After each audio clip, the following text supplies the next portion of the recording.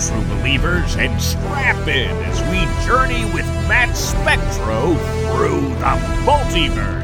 Excelsior! Not to mention the evil genius and brilliant leadership of myself. Up in the sky! Look! It's a bird! It's a plane! It's Matt Spectro through the multiverse.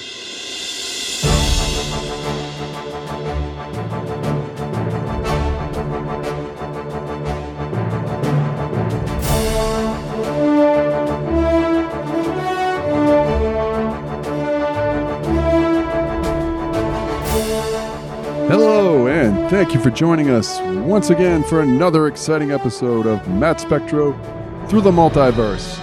I am your host, Matt Spectro, lifetime comic fan, lifetime animation fan, and this is the podcast that talks about animation springing from the world of comic books.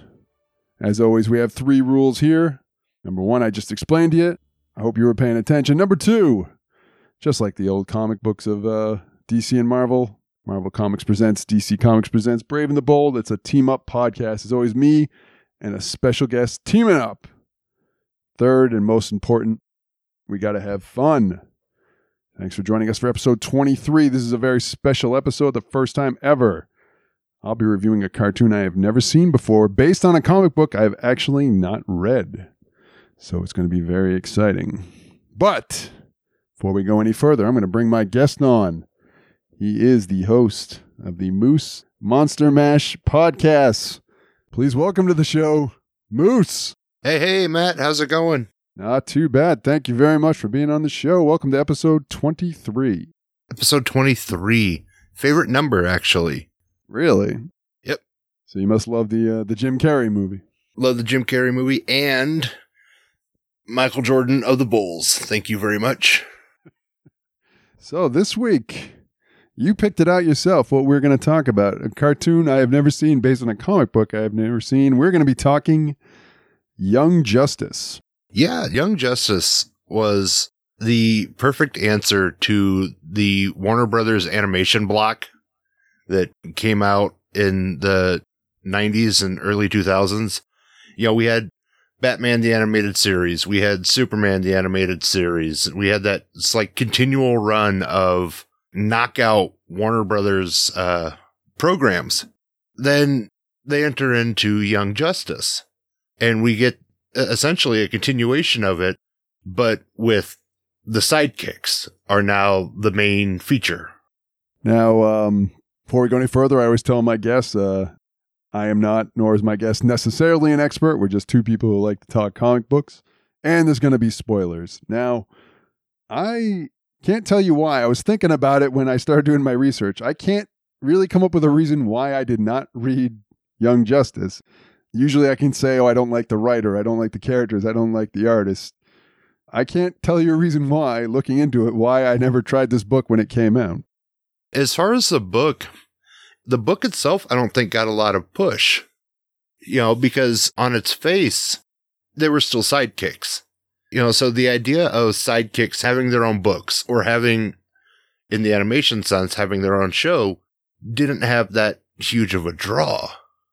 Teen Titans didn't have that huge of a push in the books originally either, because again, sidekicks.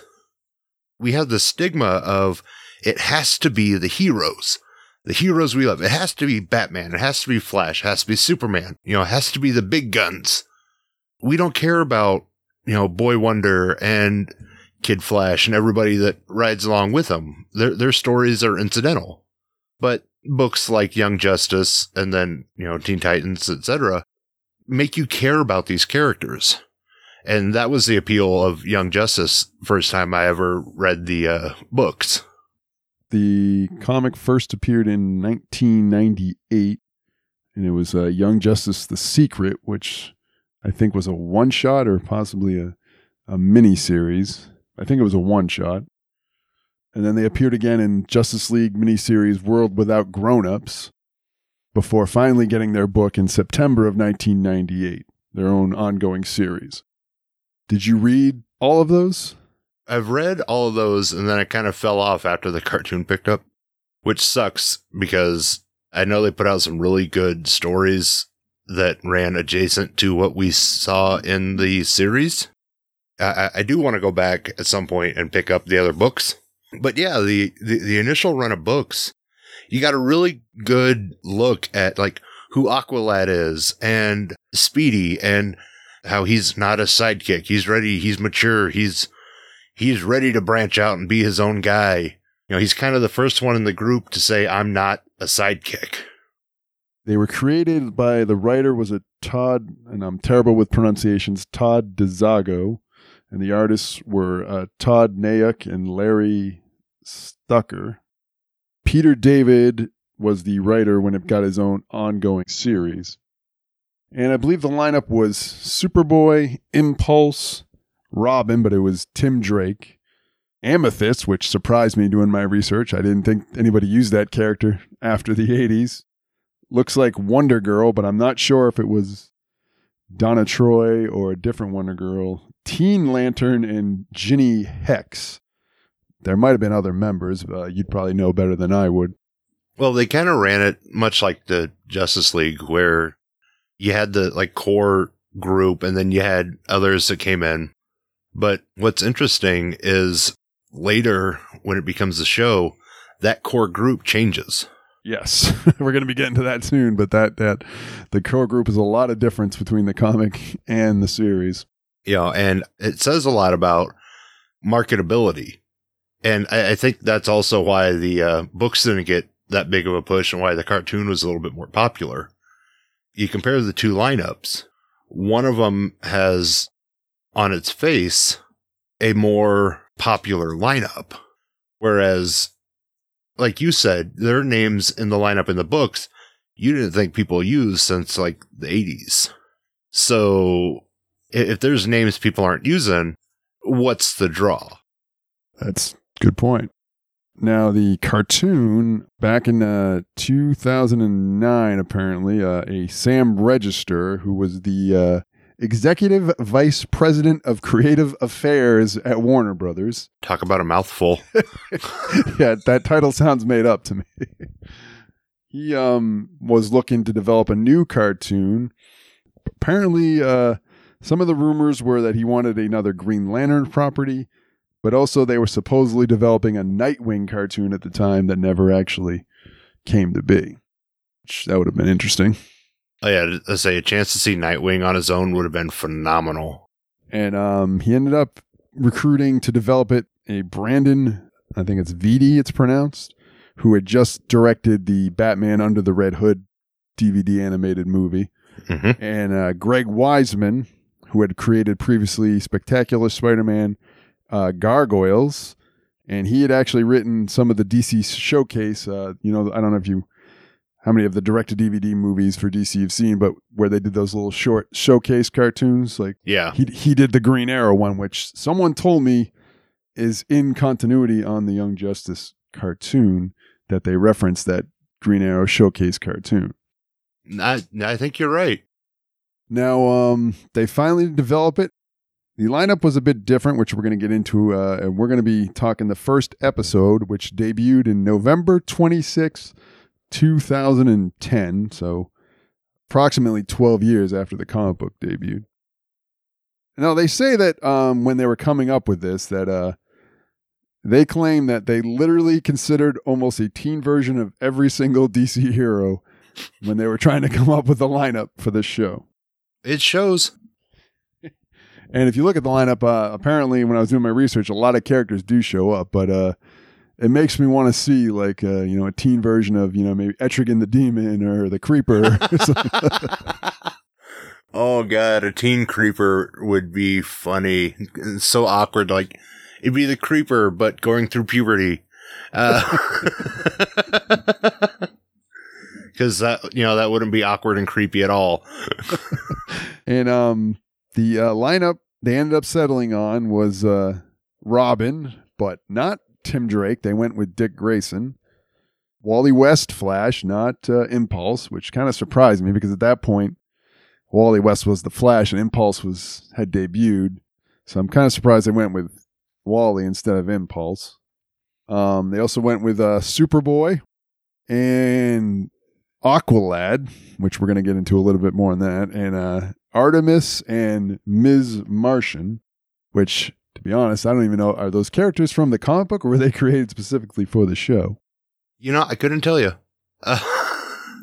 I think Ms. Martian shows up in Supergirl a couple times, but outside of that, there's been so many continuity changes in DC over the years. Well, in comics in general, rather. Yeah. You know, it's hard to tell you.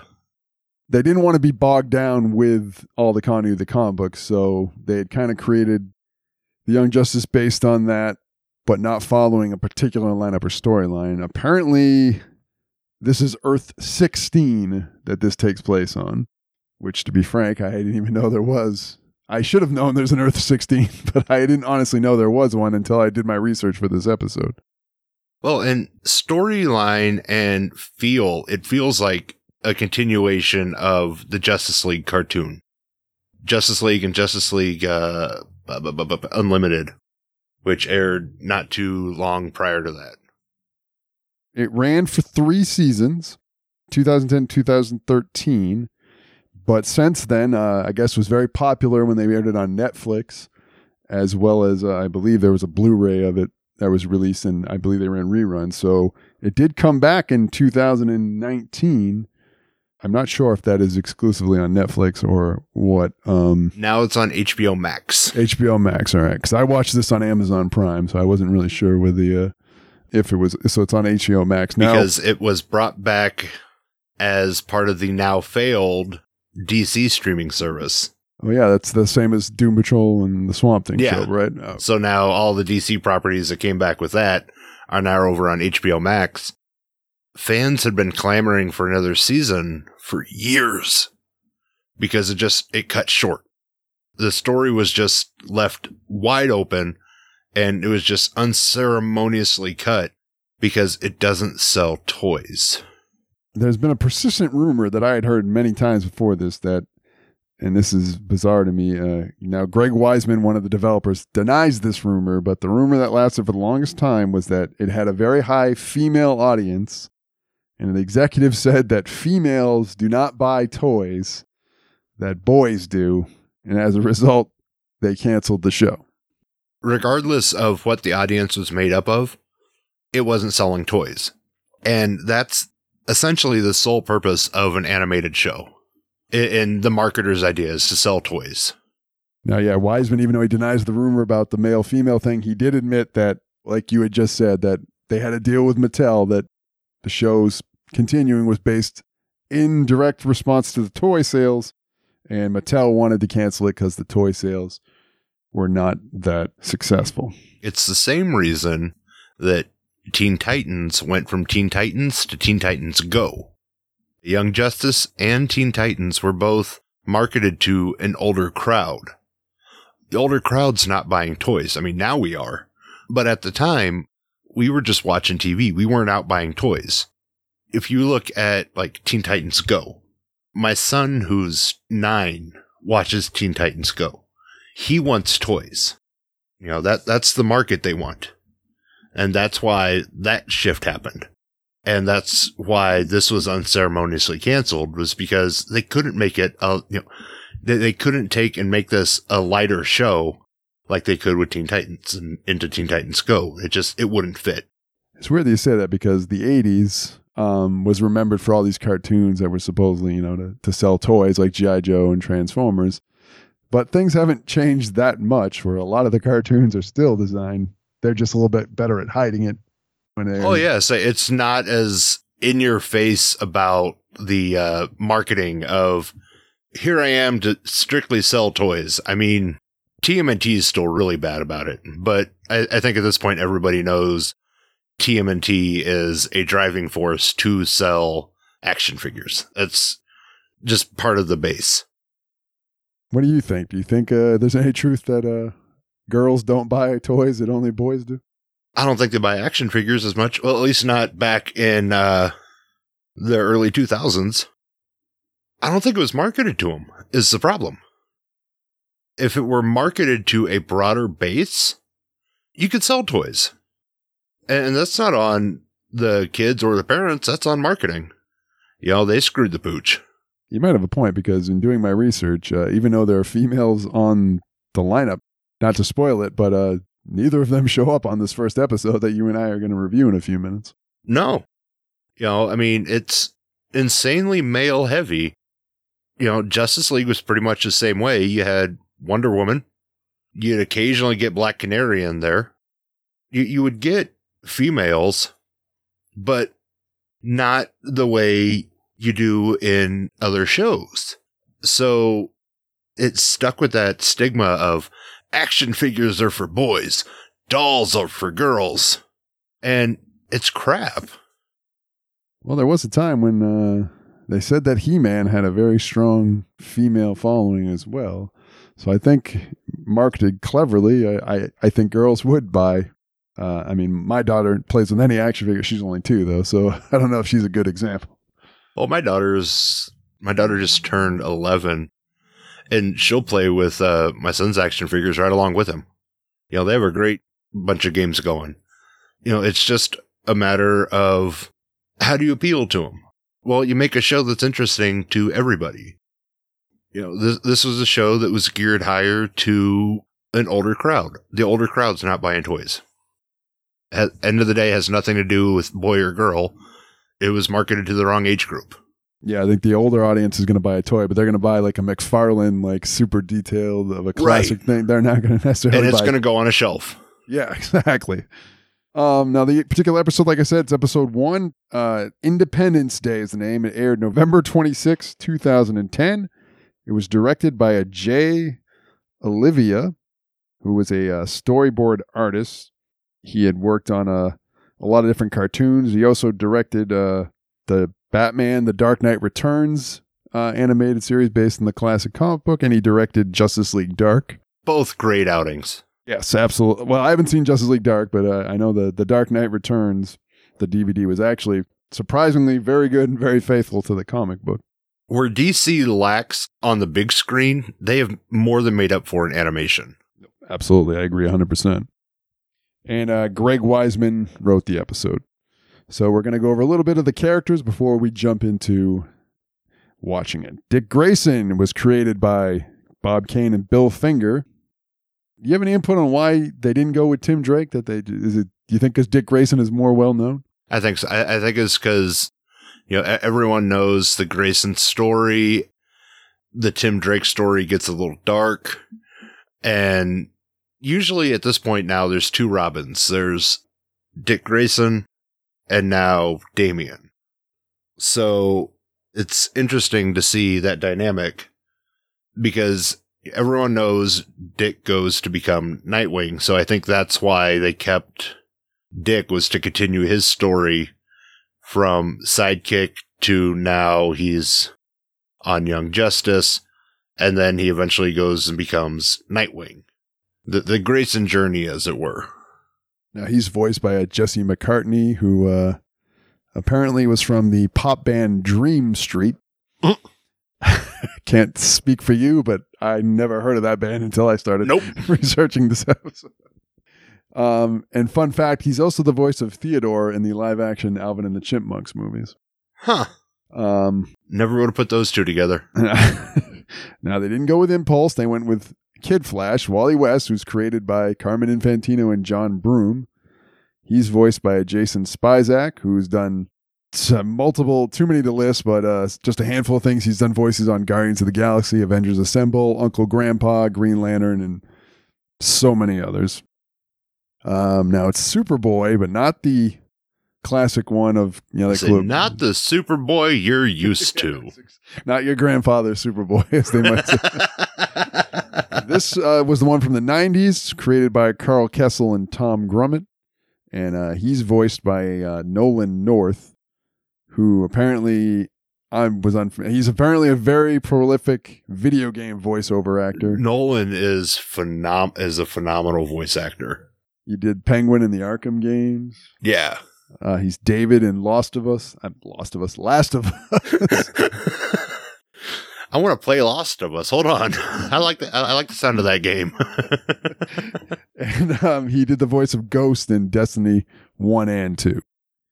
And then there were a lot of characters up here, but I kind of stuck to the 4 guys. There's Speedy, who was created by Mort Weisinger and George Papp. Crispin Freeman does his voice, and apparently his biggest claim to fame is he's done a ton of anime English voiceover work. So when they adapt him to English, he's done numerous anime English adaptations. And finally, there's Aqualad, who going into this I thought was Jackson Hyde, but apparently it is not. I don't even know how to pronounce his name. Khary Payton. All right. I was waiting for that one. You're like a whip on that one. You had it right there. And he was created specifically for the show. You can't tell me, though, that Jackson Hyde was not influenced or based on this version of Aqualad. Oh, yeah. And Khary, I mean, he's... I almost said War Machine. First off, he's Ezekiel in The Walking Dead. Yep, that's what I wrote. And he's I can see him. He's in Teen Titans. Yeah, he did voice work on Teen Titans as well. Crap. What is his name? Cyborg. Yeah. It's right there. It's right there, the most obvious choice. The cybernetic kid. What's his name? Oh, Cyborg. And Aqualad's real name on the show is Calderam or something like that. It's like Calderan or something. Yeah. Yeah. So that was also a weird choice to me. If they were trying to get the cast more diverse, I'm not sure why they didn't use Cyborg or a teen version of one of their many black superheroes. If that was the reason they changed them, they don't really say why they specifically went that direction. Well, I think, and like you said at the beginning, we're not experts, and my memory is a little shaky. I think Calder is probably a spoiler. I think he's related to Black Manta. Well, I know that Jackson Hyde is definitely related to Black Manta, so maybe in the cartoon, this one is also revealed to be related to Black Manta, and maybe that's why they went that direction, possibly. I think there was a Black Manta tie-in, and there was a story in later episodes where he had that like conflicting self thing. Do I stay true to who I am, who I've been, or do I go this new route and prove that I'm not this bad guy's son, or how related he was? All right, could be right. See, we also, and it's not relevant to the main cast, we also get the cool Aquaman. Yes. That we got in Justice League. It was the like angry, war-torn Arthur Curry, not the I'm riding on the back of dolphins Arthur Curry. Yeah, it's definitely more the Peter David version of Aquaman. All right. On that note, we will take a little break and we are going to watch Young Justice Independence Day. And when we come back, we're going to tell you all about it. Stay with us. Ant always ate right. He was smart as a fox.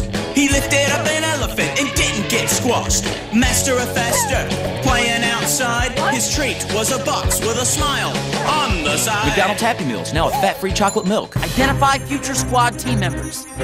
Ant spotted. Nicely done. You can soar like a superhero with a Young Justice fingerboard in your McDonald's Happy Meal. Decisions used to be easy, huh? What time to get up, what to wear, where to go. Now, it's a bit different. Could you tell friend from foe? Could you kill?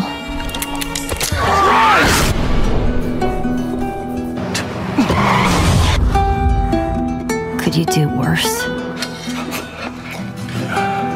If a loved one was infected, could you do the right thing? Could you put your life on the line for me? The way I would for you.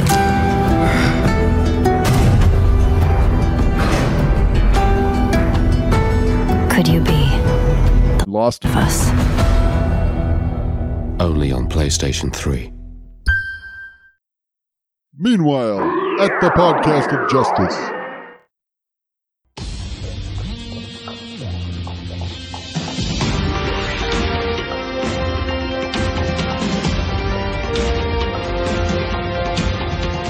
All right, and we're back. And hopefully you also on the break watched Young Justice. That's it's goes with that video game Lost of Us. We're creating shows or creating video games. This does span the multiverse.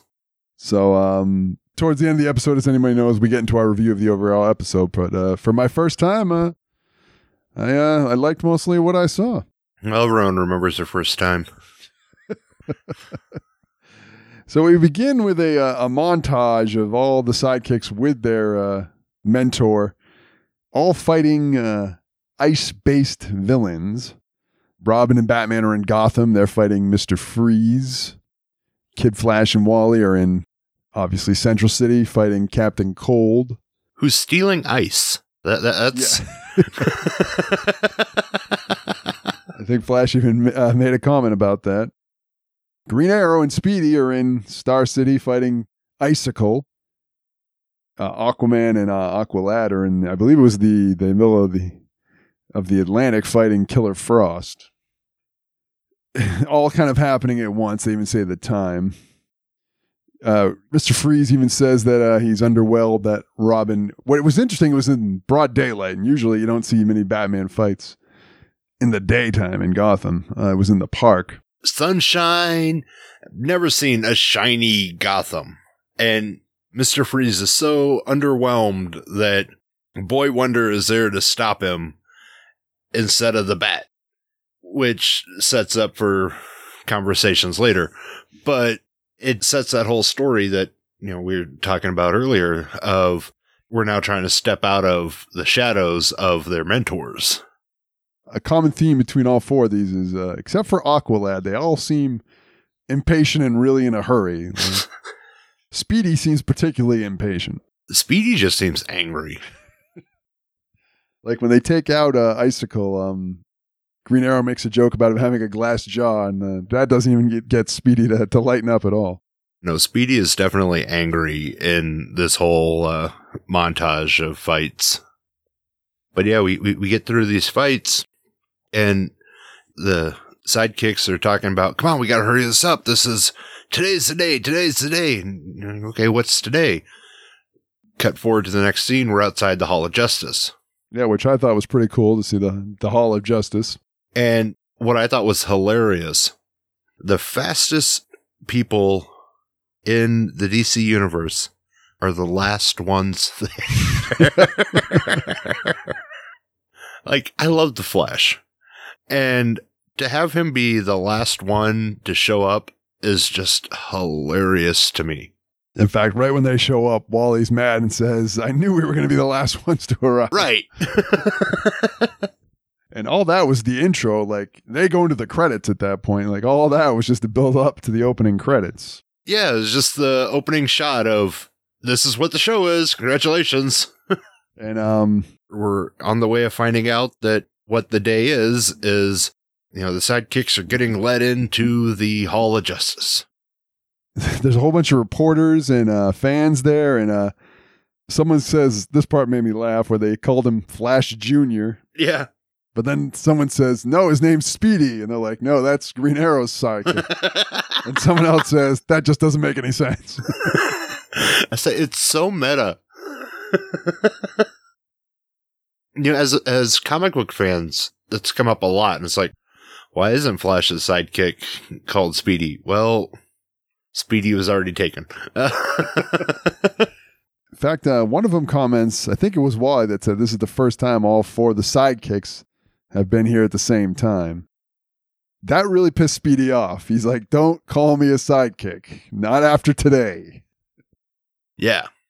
Wally said that he's sorry because he's overwhelmed. Robin says that you're overwhelmed. Mr. Freeze was underwhelmed. Why isn't anybody just whelmed? That's probably my favorite line out of the entire series. And it annoys my wife because she hadn't seen the show at all. Every so often, she'll be like, I'm so overwhelmed. I'm like, yeah, but are you ever just whelmed? And she's like, what the hell is wrong with you? I'm like, well, you're always either overwhelmed or underwhelmed, but can you just be whelmed just once? I usually get something thrown at me. Hey, anyone listens to the show, I knows I'm a fan of a dumb joke, so I would laugh if you said that. So they're greeted by Red Tornado and John Jaws. He says that they're going to have full access to the headquarters. Make yourselves at home. They all sit down in the chairs, and Batman says they're going to have a debriefing because you know that Batman that 4 ice villains don't attack in the same day, and it's a coincidence. And he's a stickler for rules. Yeah. They're saying the debrief shouldn't take that long, but Speedy just not having it. He's very upset. You promised us that we're going to be joining, not just get a glorified backstage pass, he calls it. You're in the Hall of Justice, basically talking about how they're inside where no one else gets to go. And it's like, well, what's the difference? And, they pan up and it's just all these reporters and fans just looking through the glass down onto these guys. And he says that he doesn't care what side of the glass he's on. Green Arrow, of all people, tells Speedy he needs to have patience. Yeah. Talk about irony. And he's like, what I need is respect and acceptance. And we're not sidekicks. We need to be treated better.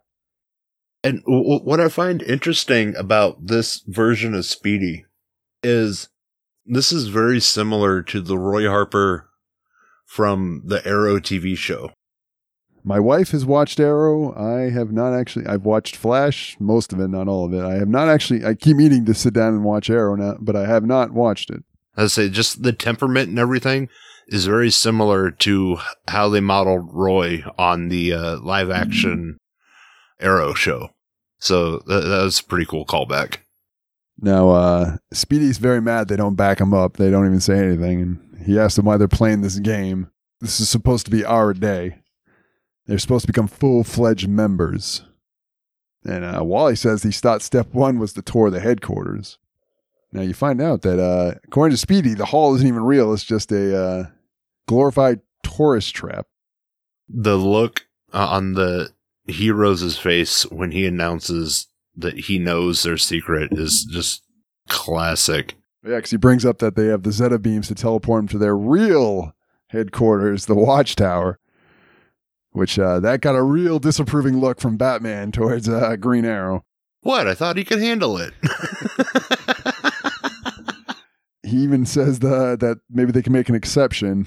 And then Batman just sort of grimaces. And he's like, or not.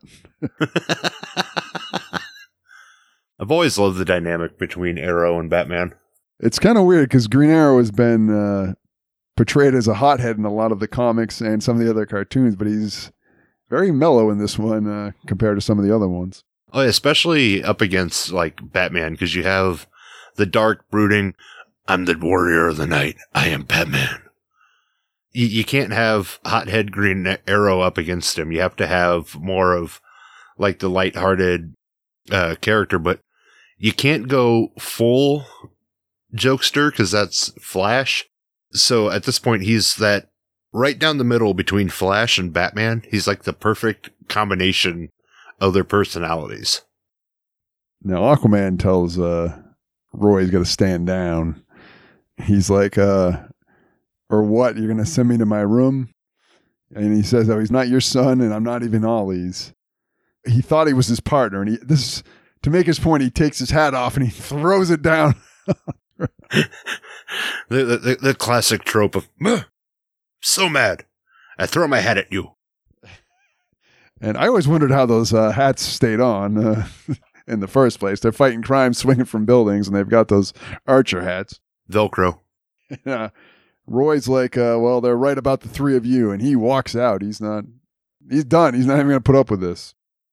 Right when that happens, Superman shows up on the screen, says there's been an explosion at Project Cadmus. Batman's always been suspicious of Project Katniss, and maybe this is his opportunity to check it out.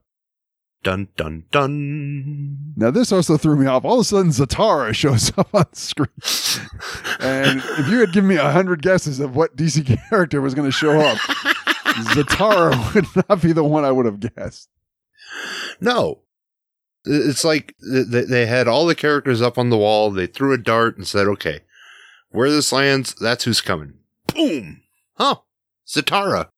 Well, especially because I think I remember in the old Swamp Thing series, they killed him during Alan Moore's run, so I didn't even think he was even alive at this point. Granted, it's not the comic books, but it seemed like he'd been dead for a long time in the comics when this cartoon was produced.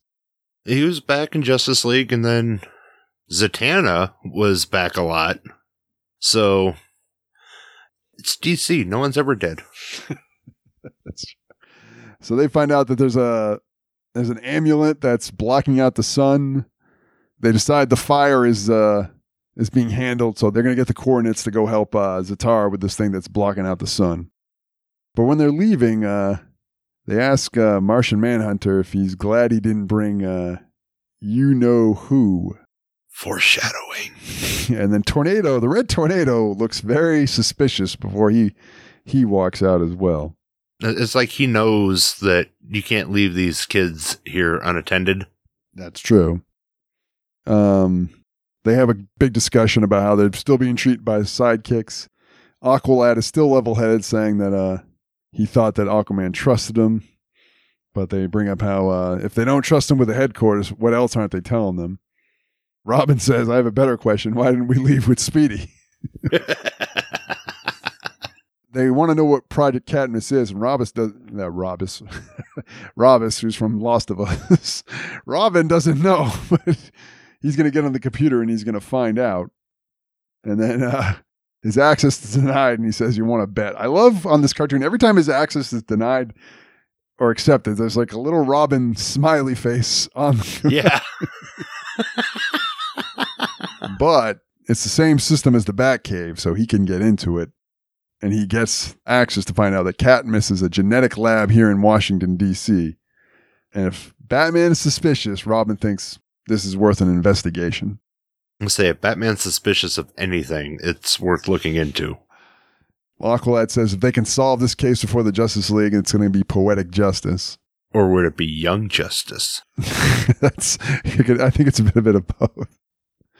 So they go there to Katniss to the fire is, and they said that we're going to do this as a team because we didn't come here for a play date. The building is on fire, and there's explosions, but Wally runs up the side of the building, catches the firemen that are going to, well, actually, they're scientists that are going to fall out of the building, and he puts them on the roof, but then he's slipping and he's barely hanging on by the ledge. And then another part that made me laugh, the fireman's like, oh, it's what's his name? Flash Boy. Because nobody knows their names. In fact, he says, it's Kid Flash. Why is that so hard? Aqualad, he uses his water powers to, he creates almost like a tornado or something to throw himself up there to save the firemen.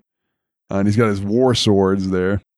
Not the firemen, the scientists that are on the roof. It's like water sabers. Yeah.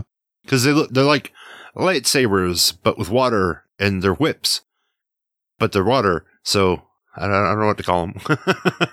When he comes in there, they're searching through the building, the computer files, and Aqualad thought he saw a very shadowy figure in the elevator.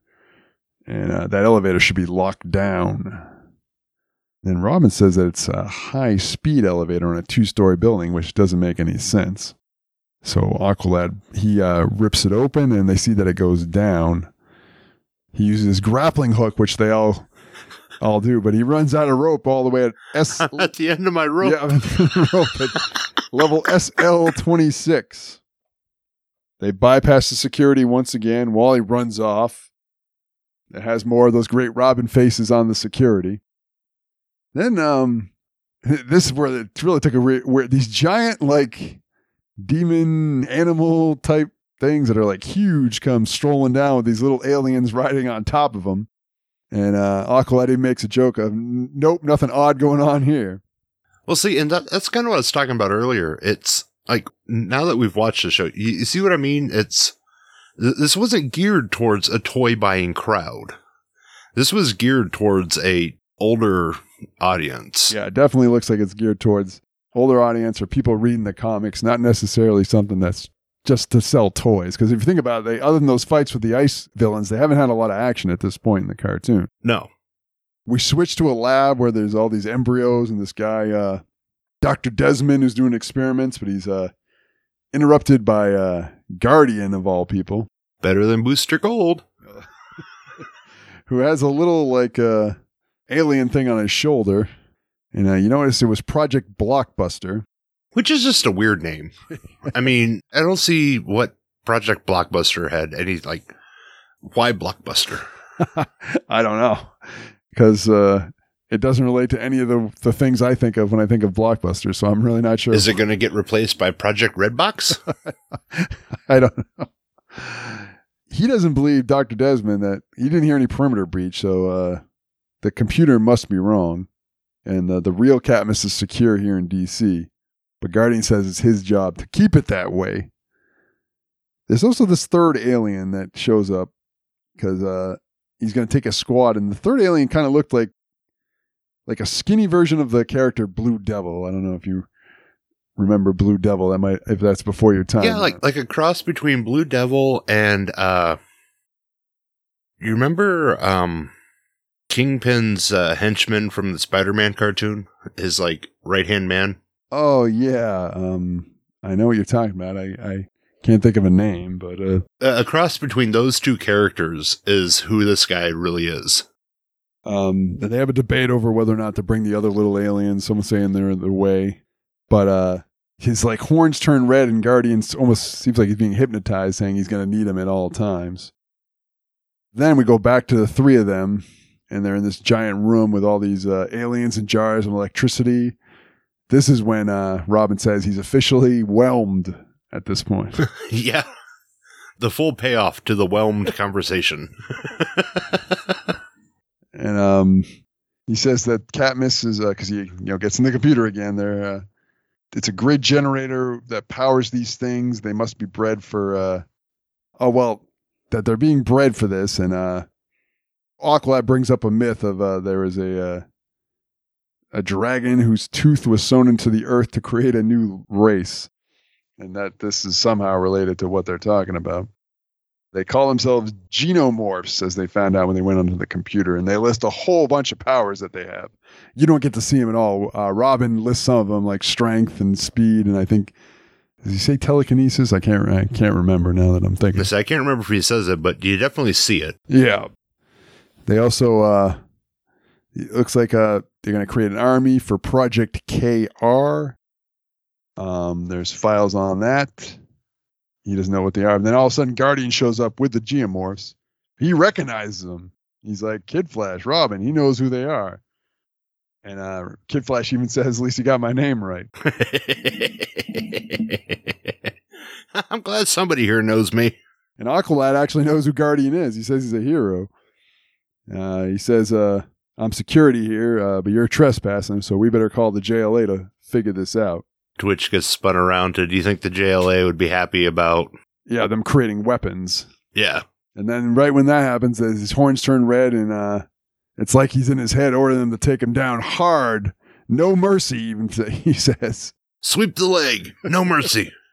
Robin throws some smoke bombs, and he kind of swings away. It's a fight scene with Aqualad fighting Guardian. He gets the better of him.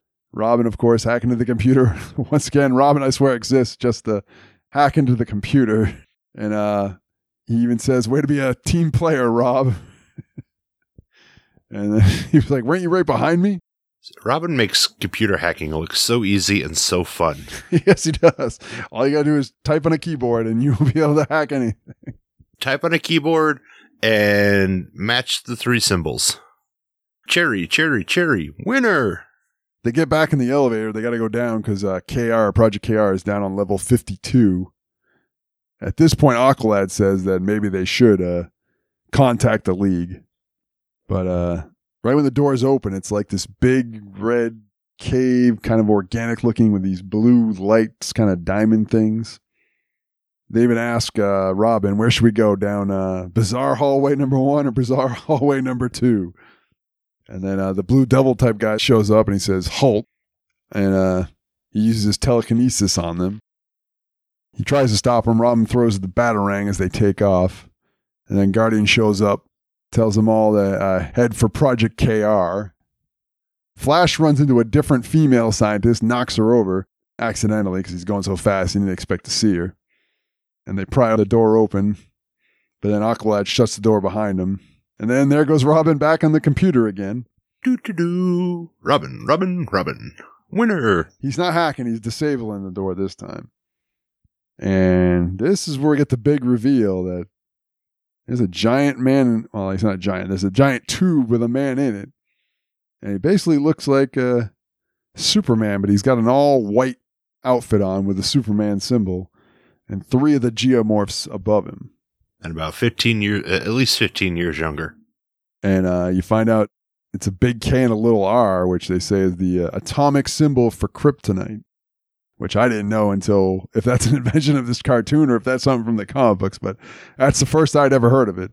I say KR is the element for Krypton. Yeah. So I guess I'm right. I'm not an expert because I honestly, I totally don't remember ever reading that prior to this. Aqualad tells Robin to hack to see what's going on here. Like Robin really needs at this point to be told to hack. So I think he just does it at this point for fun. I mean, because he has nothing better to do. I'm going to hack a computer. And he finds out that this Superboy is a clone of Superman from stolen Superman DNA that's grown in 16 weeks, which is crazy to me. Not only is it crazy, that's scary. Because this is, while not a full-grown adult, this teenager is huge. And 16 weeks? Good Lord. And it says that the suit he's wearing allows him to absorb yellow sun rays 24/7. And the geomorphs are feeding him information at a very quick rate, but making a slave out of him. Is that in the computer? We're specifically designing this clone to be a slave? You know, I've wondered that. It's like, it just, a little footnote. He's going to be a slave. Are we just guessing? Or did somebody actually just throw that in? No, he's a slave. He just doesn't get to know it. So at this point, it's essentially Superman's son, they say, and that we should probably contact the League if we're going to have to fight, basically, Superman. But they say they're literally in too deep at this point. I say the best one-liner in the show. We're in too deep. Literally. And outside, Guardian and the scientists and the geomorphs, they're still trying to get in. He says, get the G-Trolls set down and open it up. And Guardian says they're already on their way. So I guess all these geomorphs must have their own little sub-names as well as just because we have G-Trolls. Which are built very similar to the trolls from Lord of the Rings. Yeah, I would agree with that. He says that we can't let them leave, and Guardian says, this line kind of made me laugh as well, you realize we aren't dealing with your typical meddling kids. You don't want to get on the wrong side of the Justice League. He says you don't want to get on the wrong side of the Cadmus directors, believe me. So we don't find out in this episode, so that must be sort of a subplot of who's really behind Project Cadmus. He's like, contact the gnomes that are inside the KR. You can see that they're contacting them on the other side. And then the Aqualad says they got to set him free, so they wake him up. And right when he gets out, he like rips the thing off and well, first Robin tries to hook him with his thing, and he like grabs it, rips him, pulls Robin right into him. Aquaman hits him with a giant water hammer, which was pretty awesome, I gotta say. The thing I didn't like was he goes right after Aqualad, and Aqualad actually manages to step out of the way of Superman. Well, I mean, okay, so Superman's faster than a speeding locomotive. Faster than a speeding bullet, yeah. But more powerful than a speeding locomotive. Faster than a speeding bullet.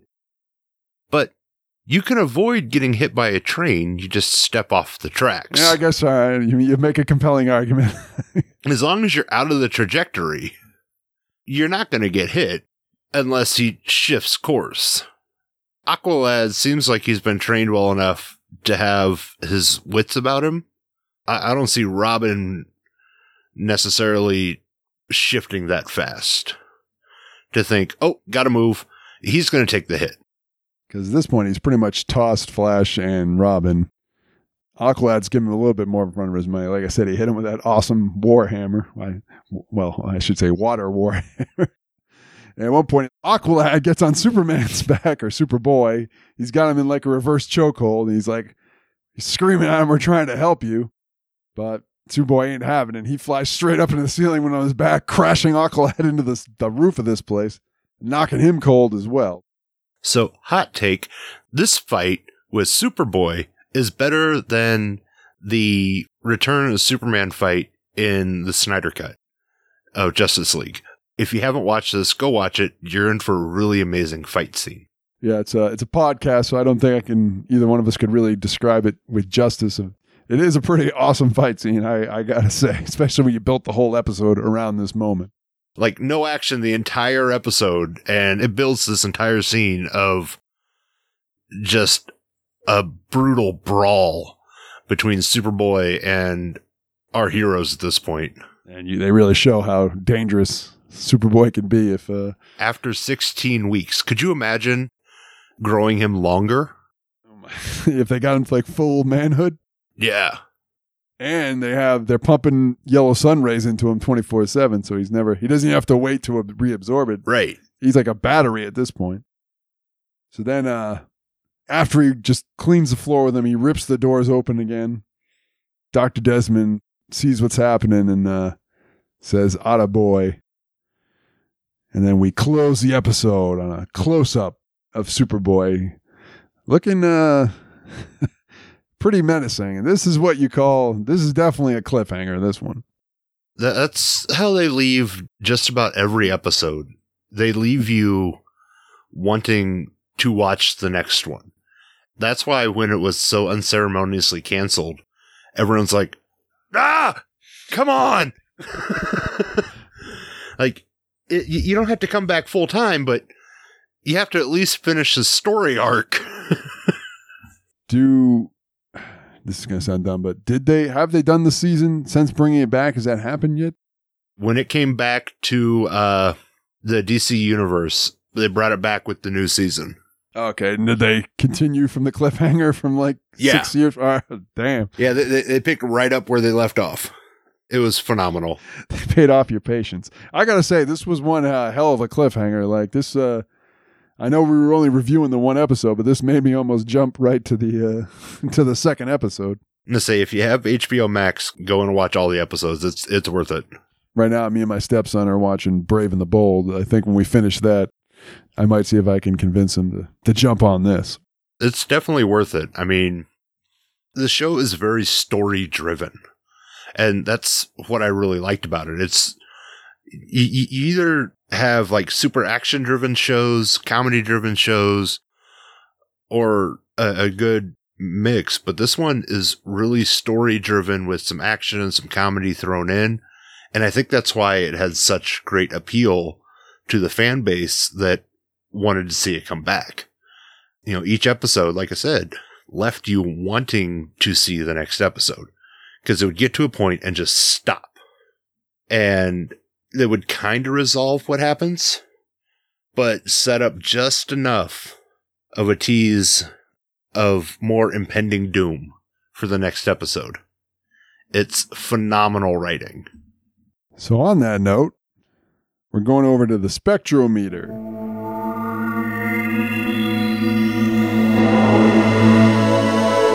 And the spectrometer, for anybody new to the show, is where me and my guests, we rank what we just watched.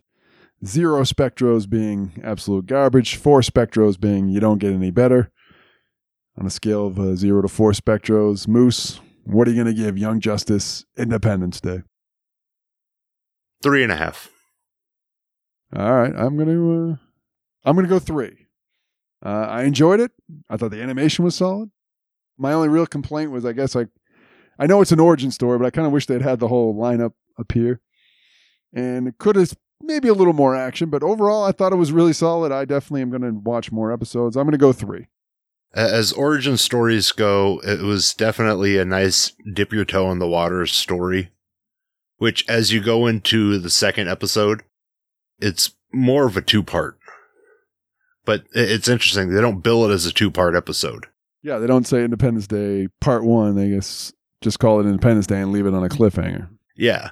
And you definitely get the rest of the story on Part 2. And it's like, well, the second episode is like, why isn't this a 2-part premiere instead of 2 individual episodes at this point? Because you get more of the lineup. You get everything pretty much fleshed out for kind of how at least the first season's going to play. And what's really cool is with Young Justice, you get introduced to Project Cadmus, which comes up later in other iterations of DC lore. And it's now in the mainstream with Young Justice and everything. It was really a good launching point for a lot of what's now become just common knowledge for DC. I would say the fan light. Now, also every week we ask, you think if a child in 2021 came across Young Justice, Independence Day, would they enjoy it? It's hard to say. It honestly, it depends on the type of show they're interested in. Like my son sat through the first episode. He thought it was okay. He didn't really get into the show until about the 5th episode. That's kind of when it gets to the more flashy animation style that kids today are used to. So that's kind of the drawback of that more young adult audience that I think it was marketed towards. It had that darker, grittier tone to it than most shows do today. Yeah, I'm not sure. My stepson, he's 15 now, but we watched the entire Justice League run and he enjoyed it. And we're watching Brave and the Bold now. So I think he'd give this a chance. But with all the different superhero cartoons, live action movies, films, TV shows, I'm not sure if this would stand out to a kid in 2021 any more than any of the other stuff out there. I think at this point, you're right. We're so inundated with superhero stuff that it's just, oh, it's another superhero show. Okay. Cool. Yeah, I think you'd have to be like a kid who's a fan of some of those, like Robin or Flash or some of them, for it to stand out to them more so than any of the other cartoons, especially if you have HBO Max. They have so many different superhero cartoons on there now. Yeah. But what did you think out there? Did you like Young Justice more than we did? Did you like it less than we did? We want to hear from you, so you could always go to my social media, let me know. I'm at Matt Spectro on Twitter, and my Facebook is Matt Spectro Through the Multiverse. That's the whole point of these discussions. I always like to get different people's opinions, different people's thoughts. So if you liked it better than we did or liked it less, let us know. Moose, I definitely want to thank you for doing this show. This is another first where I've been trying all summer to get people from other podcasts that I was unfamiliar that I met through social media to come on. So you're the first. So you're part of Yay! You're part of history. Oh, it was a blast, man. I had fun. I had a good time. I hope you'll come back someday. We're going to do the free plug part of our show where I let my guests, if they have anything, whether it be podcast, Patreon, YouTube, whatever the case may be, the floor is yours. Plug away. Oh, yay. Plug time. I love plugs. All right. So, as we mentioned at the start of the show, I have a horror podcast. It is Moose's Monster Mash. You could find that over at electronicmediacollective.com. I also have a part of another podcast. It is the Zoobly Zoo podcast. It is me, my friend Billy, and one of the stars of the show, Michael Moynihan, who played Lookout Bear on Zoobly Zoo. And we talk about each episode of the series.